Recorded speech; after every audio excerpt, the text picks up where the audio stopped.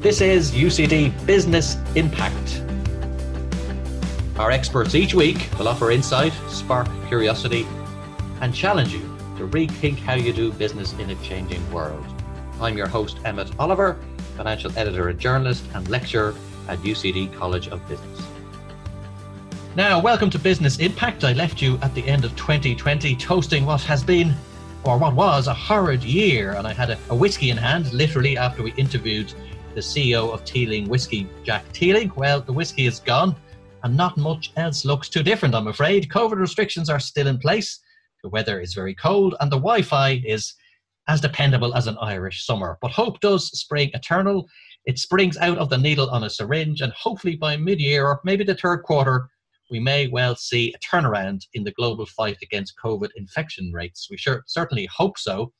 At the time of the recording of this podcast, cases and deaths, unfortunately, are pretty sobering here in Europe and indeed in Ireland in the post-Christmas period. Now, I do hope you enjoyed our podcast from last year, and the great news, we have some fascinating guests already lined up for this year, so stay tuned on whatever your social media channel of choice is. We're going to endeavour to bring you all the insights we can on the economic, business and political world.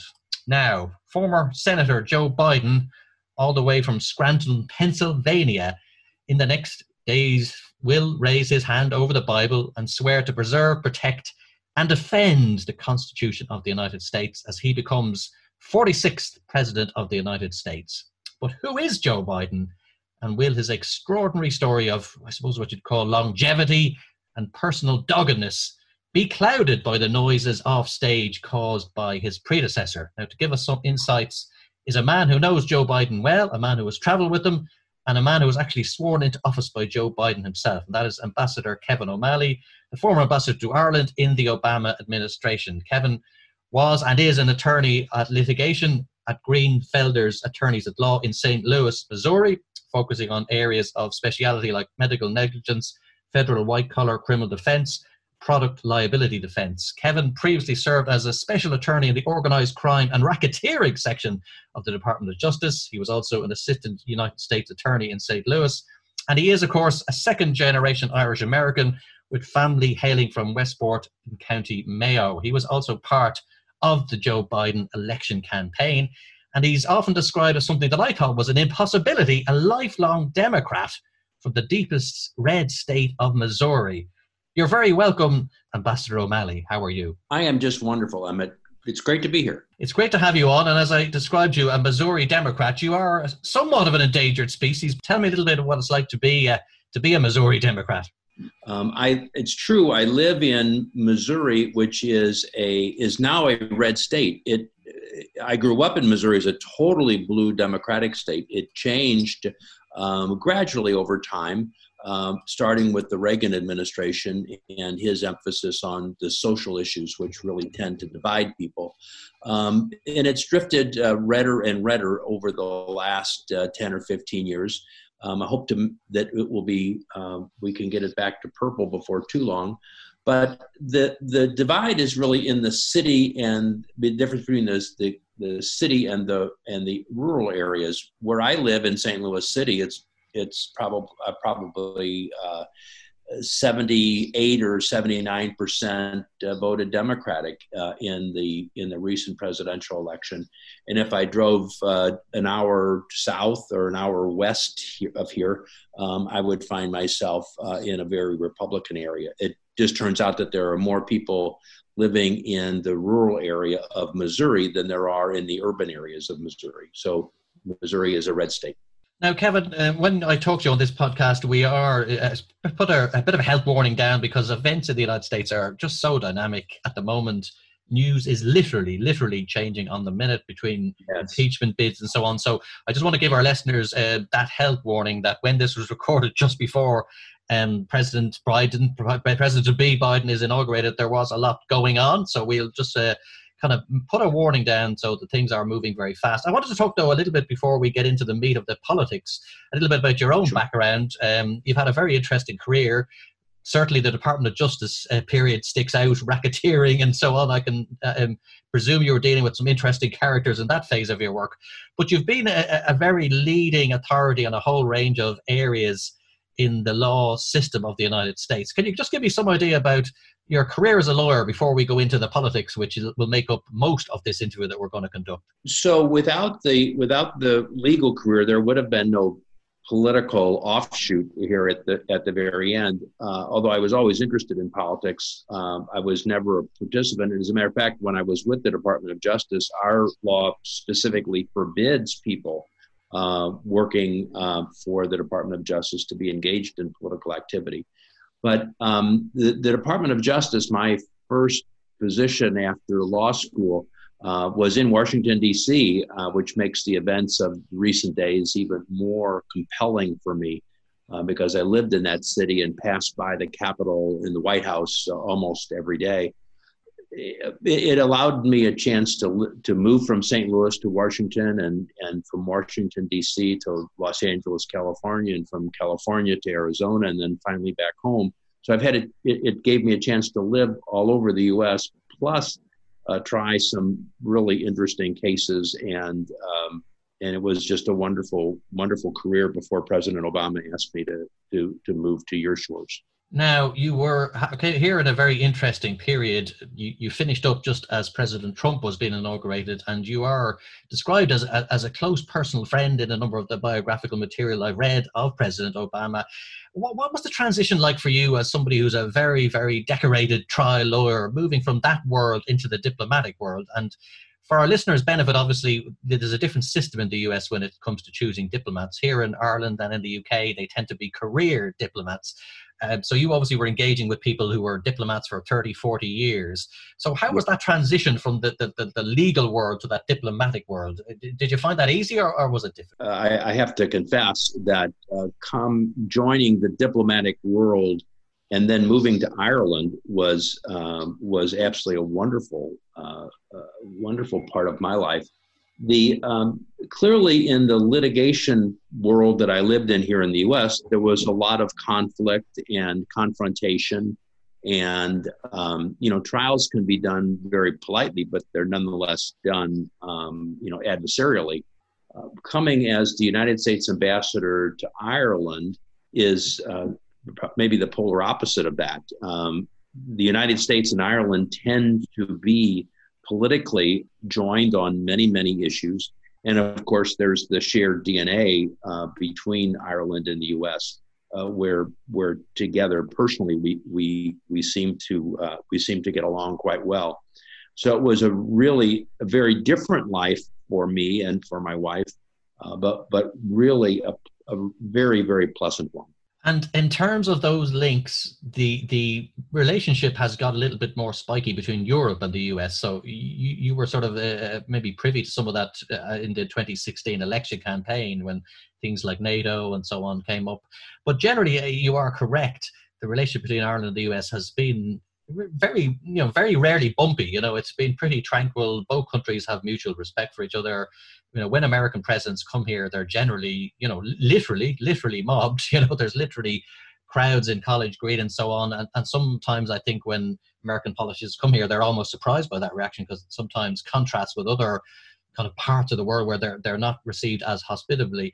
Were you conscious when you came over here that we all are a little bit obsessed by American politics? Was that a bit of a shock to you personally when you encountered, colleagues in the diplomatic service, politicians, media people, and so on, that we drink so liberally from the well of American politics? So I had been to Ireland as a tourist before I came as ambassador, but I was never engaged as I was, as so deeply as I was when I actually lived in Ireland for those years. I would say that the Irish people are obsessed with American politics. I think that medication would be a really good idea. It's really from the cab drivers that all of my relatives encountered from their arrival at Dublin Airport to the people in the diplomatic corps, to people I would meet on the street. The Irish people have this fascination with American politics. I think part of that is there's so many people that have relatives here in the U.S. But it's just, as I said, the shared DNA that goes between Ireland and the U.S. is really a wonderful thing. It's like we have no relationship with any other country like we do with Ireland. Now, my introduction, Kevin, talked a little bit about what's happening with COVID at the moment. When me and you were talking at this moment in time, cases are daunting, literally daunting. In Ireland, I know the US is struggling as well to contain this outbreak that began way back in February, March, depending on where you were in the world. How has it affected your own life? I know you're based down in that wonderful city of St. Louis, but you are in an area and certainly a state that has been under pressure as well with cases. Can you give me some idea of what it's like where you are? It's very confining. Ireland has had a number of lockdowns, and I think been looked at it in a more mature way than the United States has. We have had, I think, a failure of leadership at the top, which has caused us to fracture even further and to make a response to a pandemic a political statement. And that's really made it more difficult for us. Clearly, the development of a vaccine as quickly as it has been done is absolutely a wonderful phenomena that all of us are pleased with. We couldn't help but be pleased with how this vaccine is being distributed, or actually not distributed at the moment, is really a terrible situation. And I look for better things in the next administration. Now, that political system in the US has been stressed by, as you said, the pandemic on one hand, but also other events have been swirling around. Scenes on our TV screens which really were extraordinary, as the Capitol building was, I suppose I'd describe it as being invaded by a mob. People were killed. Let's say that. Nobody thought they'd see this before. I'm sure you didn't expect to see it in your lifetime either.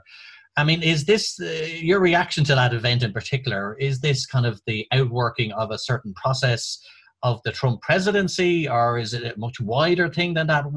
What do you kind of drive at the roots of this? What are the causes of that event? We can obviously analyze the event on the day itself and the security lapses and so on, but how did we arrive at that point in the first place, in your opinion? The horrific events that occurred, there's no way to describe it to an American or nobody described by an American other than horrific. I mean, that's the seat of our government, and to watch this mob swell through there is, it still hasn't been fully digested yet by any of us. And there are clearly going to be facts that need to be established as to how and when and all of that. But it is clearly an outgrowth of a number of things, mostly tied to Trump, but Trump wasn't the instigator of all of this. Some of this has been seething in the U.S. for a while. But he certainly was someone who wanted to ride that tide, and he did. He went too far. He realizes that now, and I guess he'll pay the consequences. We're still talking about the first draft of these events. There are a lot of things that need to be known, and it'll take us a while to sort it all out. But clearly, this was a terrible, terrible, terrible assault on our democracy, where an armed mob went into our Capitol in order to stop a constitutional obligation of our Senate and our House of Representatives. It wasn't just the invasion of the building itself, which was bad enough. It was during a moment of what used to be sort of an administrative, ministerial process, but nonetheless an important one for the peaceful transfer of power. It was horrific.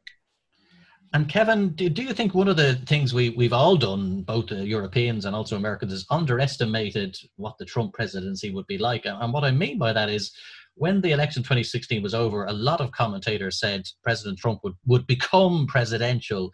A lot of commentators said, there would be checks and balances put on his presidency that would mean that a lot of the disruptive elements of his presidency would kind of be submerged. We wouldn't see so much of that.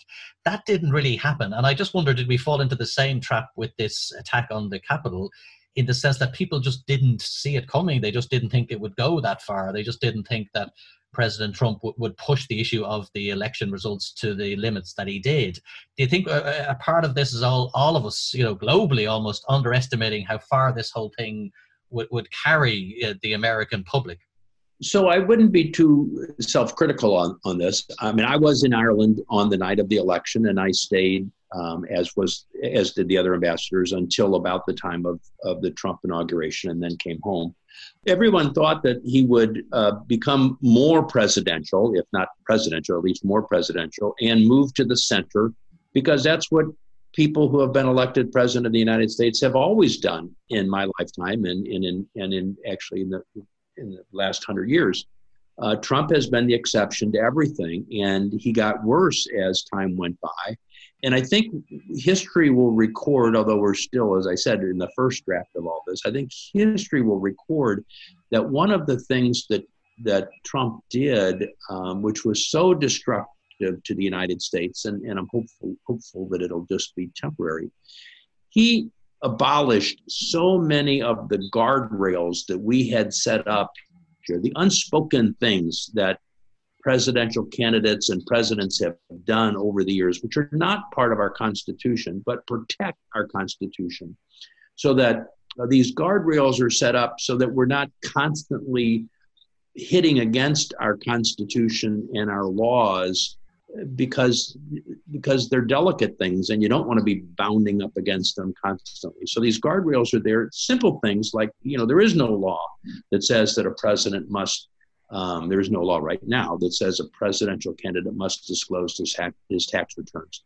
But everybody has done that in recent history. And had Trump done that, maybe he wouldn't have gotten elected, or if he would have gotten elected, a lot of issues would have been resolved. And it set us on a crazy course. And the disrespect that Trump and his enablers have had for the truth is a terrible, terrible thing that, hopefully is temporary. But I said when he was first elected, that I thought the biggest victim of his presidency, it would be truth, and I still think that's the case. We want to look a little bit into the future now. We can reflect for hours, I suppose, on the Trump 4 years, probably a few days actually. But I suppose I want to put the two pieces together. Obviously, people who are listening to this, they'll either be listening to it as President Biden has been inaugurated, is about to be, depending on what time they download the podcast. But sure. I'm kind of wondering, do you see Trumpism, whatever happens with Joe Biden, and we'll come on to him in a second, but whatever happens to him, do you see Trumpism kind of lingering on the stage, whether it's through Donald Trump, his family, but that kind of what we call an ideology, because it is almost a set of beliefs, Trumpism. Do you see that lingering on, or do you see over the 4 years of the Biden presidency it will kind of wane, or what's your thinking on that? So I think it's very hard to predict. There is no Trump or Trumpism ideology. I think that's the first thing. There's a cult, but no political ideology. The attempts of the establishment Republican Party to embrace Trump, a party of free trade and respect for law enforcement, and has embraced this cult of Trump, which is anti-law enforcement, anti our intelligence community, anti free trade.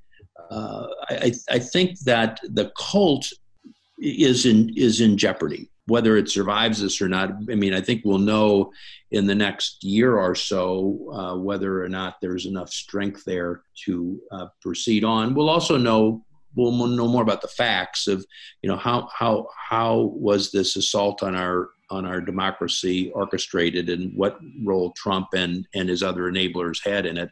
And I think that'll make a big difference, because people in the U.S. have been shocked by this. This is really a big event, and it'll go some way into determining how much of Trumpism continues. I mean, you were in this slightly fortunate position when you worked with the Obama administration that the two opponents that he faced in John McCain and Mitt Romney, they essentially took their beatings, they conceded, and they sort of moved out of the road. And they were obviously active politicians afterwards, but they weren't sort of lingering on. Do you think President Biden, about to be President Biden, do you think he'll get that free run, or do you think he's going to be operating in a different world? What Senator McCain and Governor Romney did was what every other candidate unsuccessful candidate has ever done.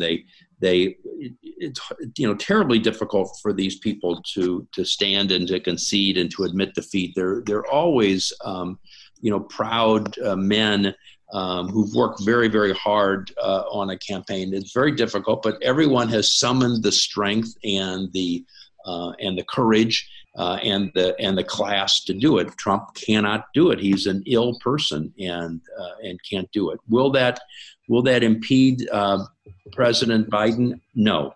He is. As I look at his speeches that he's given over the last couple of weeks as he's rolled out his cabinet choices, I mean, they've been pitch perfect. I mean, he wants to proceed on with what the agenda, which will be best for the American people. And unfortunately, the impeachment of President Trump is going to impede that a bit. But he's very focused on where he needs to go and where he thinks our country should go. And he's assembled this great group of people to help him get there. Now, Kevin, you know Joe Biden, and you can tell me and our listeners how well you know him, because that's up to you to explain. But as a man that you do know, I mean, you look at him, he seems an avuncular man. He seems a warm man. He's certainly very likable. Even his political opponents don't charge him with being unlikable. So all of the things that we see on our TV screens, he seems a very amenable character. Can you give us something a bit more than that, though, and just give us some sense of who is Joe Biden and what kind of president and what kind of man we can expect to see and interact with over the next few years? I'll be happy to expand on that, but let me, and I hope this isn't too disappointing, what you see on the TV screen is what you get.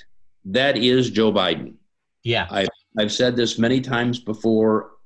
There is no public Joe Biden and a separate private Joe Biden.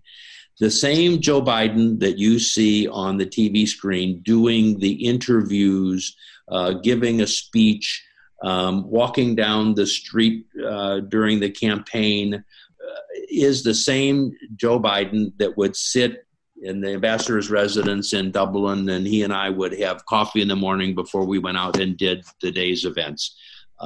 He was the same person on the TV that would be sitting there at Deerfield at night, and we'd have coffee and be talking about things. There is no public or private Joe Biden. It's just him. So I can honestly tell your listeners that they already know this guy. There is nothing that's going to be different than the impression that he's already made on them based upon what they've seen on the television.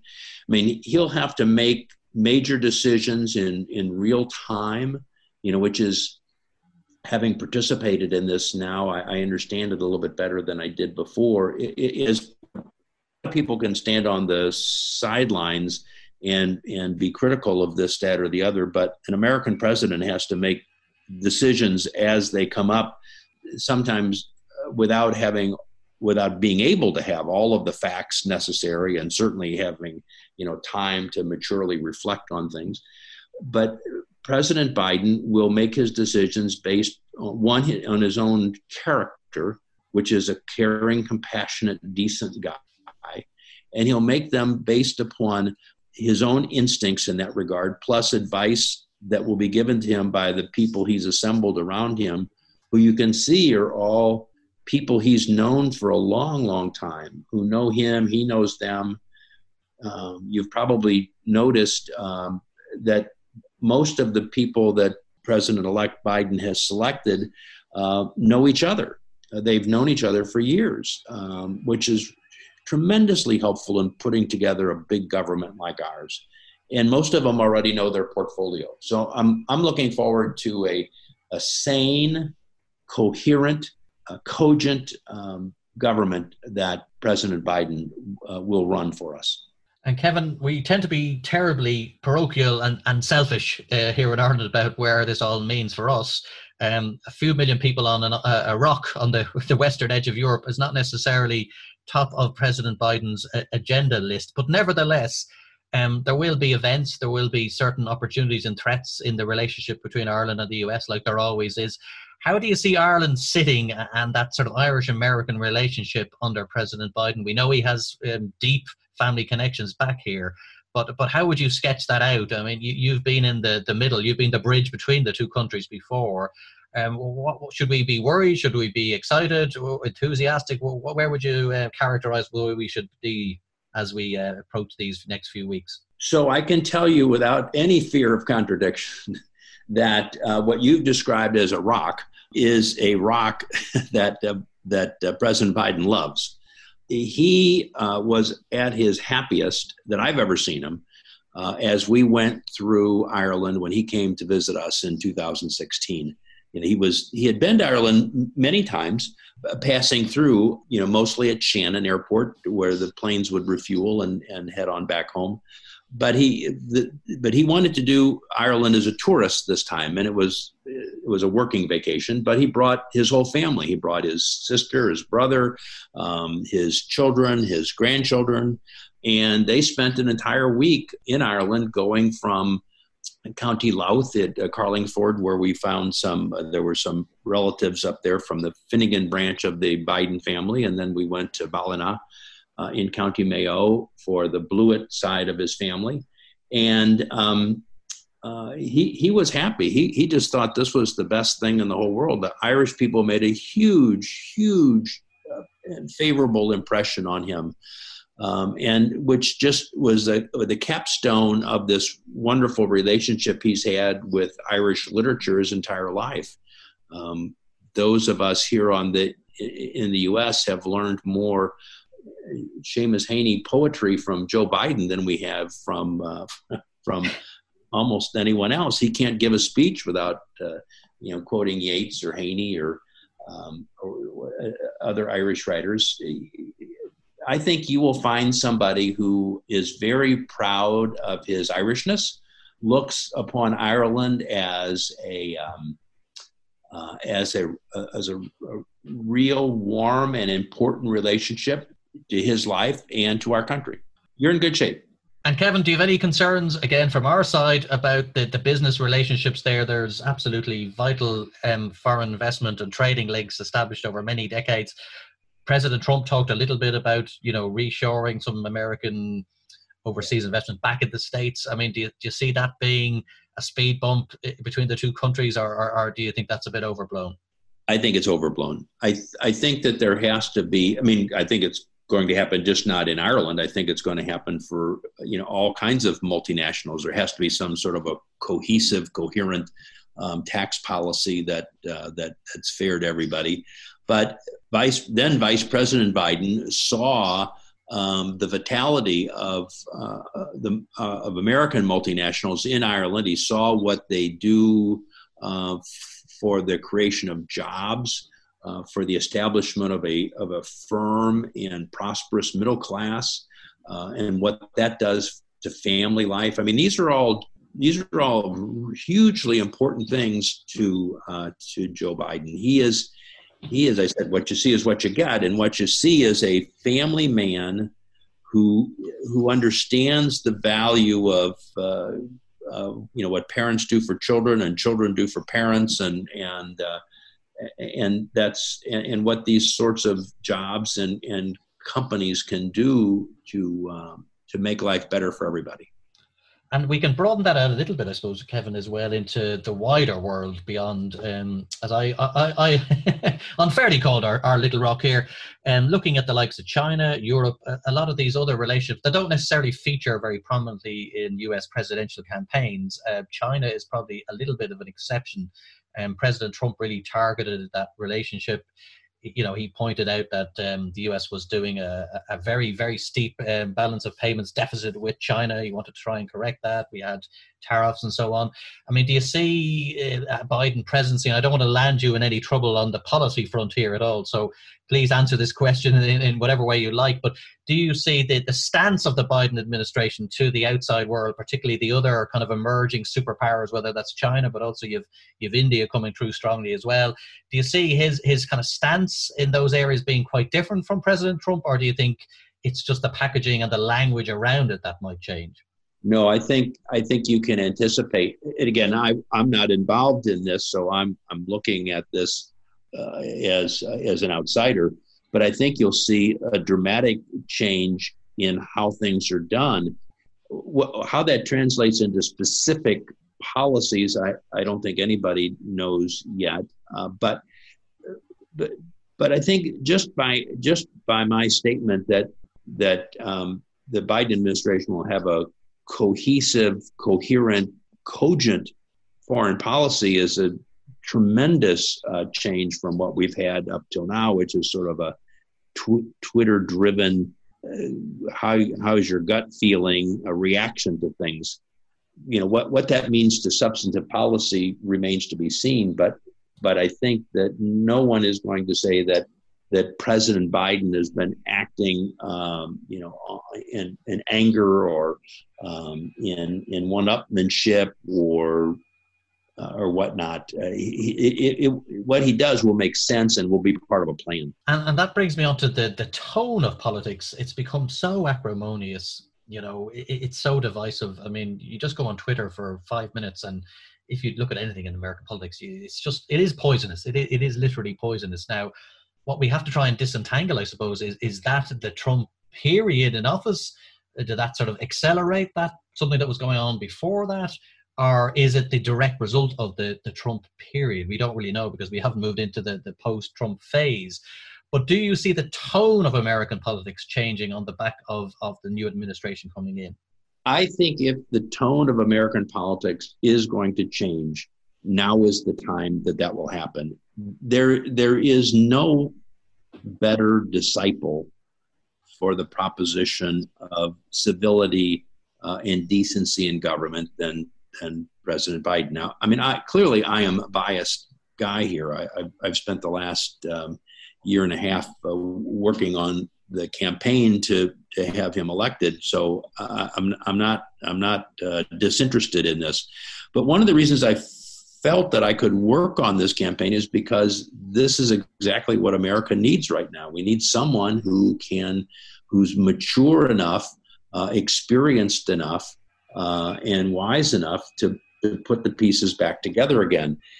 So if it's going to happen, it's going to happen now. Whether or not the people who feel that Trump is taking them somewhere are going to wise up and find out that this was just a bad hole to go down, that I don't know. But I firmly believe to the bottom of my soul that President Biden will try to reach out. You know, many Americans will tell you, if they thought about it, that people who supported, who are Democrats, who did not support President Trump, will say that they just haven't had a president for the last 4 years. Trump never made one single effort to do anything other than to solidify this base of his. President Biden will not be that way. He views himself as an American president and will try to reach out and make sense and make reasonable accommodations with the Republicans, and I only hope that they're smart enough to accept that, because that's where the future of our country is. Yes, because he's often presented as a very clubbable type of individual, somebody who is a consummate deal maker. The critique I do read in the American press is say, I sometimes see people writing that the world that Joe Biden so excelled at, that world is no longer there anymore. You know, like Mitch McConnell is there, Lindsey Graham is there, some of the kind of people that Joe Biden would have been opposite for many years, but they are now influenced by a different force, as you were saying, this base that's out there. Or do you think, and you know them from where you live, Republicans, you're in a good position to give us a take on this. Do you think these kind of politicians can be brought back around to a more bipartisan approach, or do you think they'll just spot the possibility of a primary challenge and the Trump people being out there and being hostile and so on as the main thing they're worried about? Or do you think they can kind of be brought into the middle ground and a deal can be done on the various issues that America needs to confront? So I think we're going to find the answer to that very quickly. You're going to see probably on January the 21st, the day after the inauguration, if not a few days after that, President Biden will introduce legislation regarding COVID relief.